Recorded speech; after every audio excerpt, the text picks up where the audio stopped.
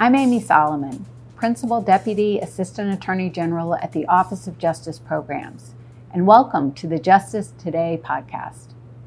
There's so much that goes into building safe and vibrant communities and creating a justice system that is fair and equitable. And here at OJP, we're committed to advancing strong communities, equal justice, and sound science. This podcast will explore what we're doing in concert with you, our partners in the field, to help achieve these vital aims.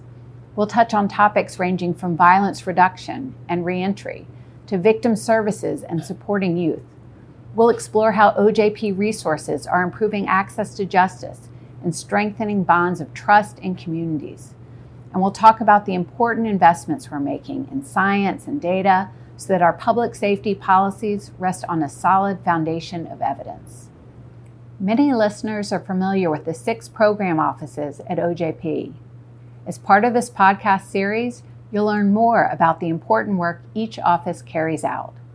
For example, did you know that the Office of Juvenile Justice and Delinquency Prevention has a broad portfolio that includes youth mentoring, community-based alternatives to incarceration, and even the Amber Alert program? They're also in the vanguard of juvenile justice reform, and they help to lead our nation's child protection efforts. Our Office for Victims of Crime supports thousands of local victim assistance programs, and you'll hear about some of the great work they're doing to reach underserved communities and disrupt the cycle of trauma and violence.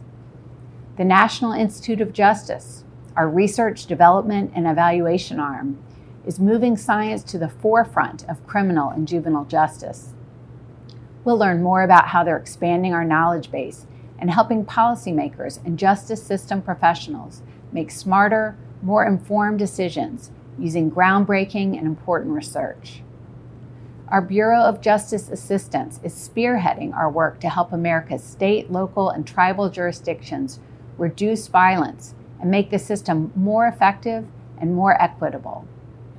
Our SMART office helps communities meet their responsibilities under the Sex Offender Registration and Notification Act, and is seeding new work to prevent sex-related offenses in the first place. And the Bureau of Justice Statistics collects and publishes data on a wide range of criminal justice topics, from victimization to corrections. We'll also explore subjects like public safety in Indian country, behavioral health challenges in the justice system, and alternatives to incarceration, along with many other crime and justice issues that are on the minds of many Americans. This podcast will shine a light on cutting-edge research and practices and offer an in-depth look at what we're doing to meet the biggest public safety challenges of our time. We hope to bring a wider understanding of what makes our criminal and juvenile legal systems tick and what we can do to make them better. Join us as we explore how funding, science, and technology impact public safety and justice in today's complex environment.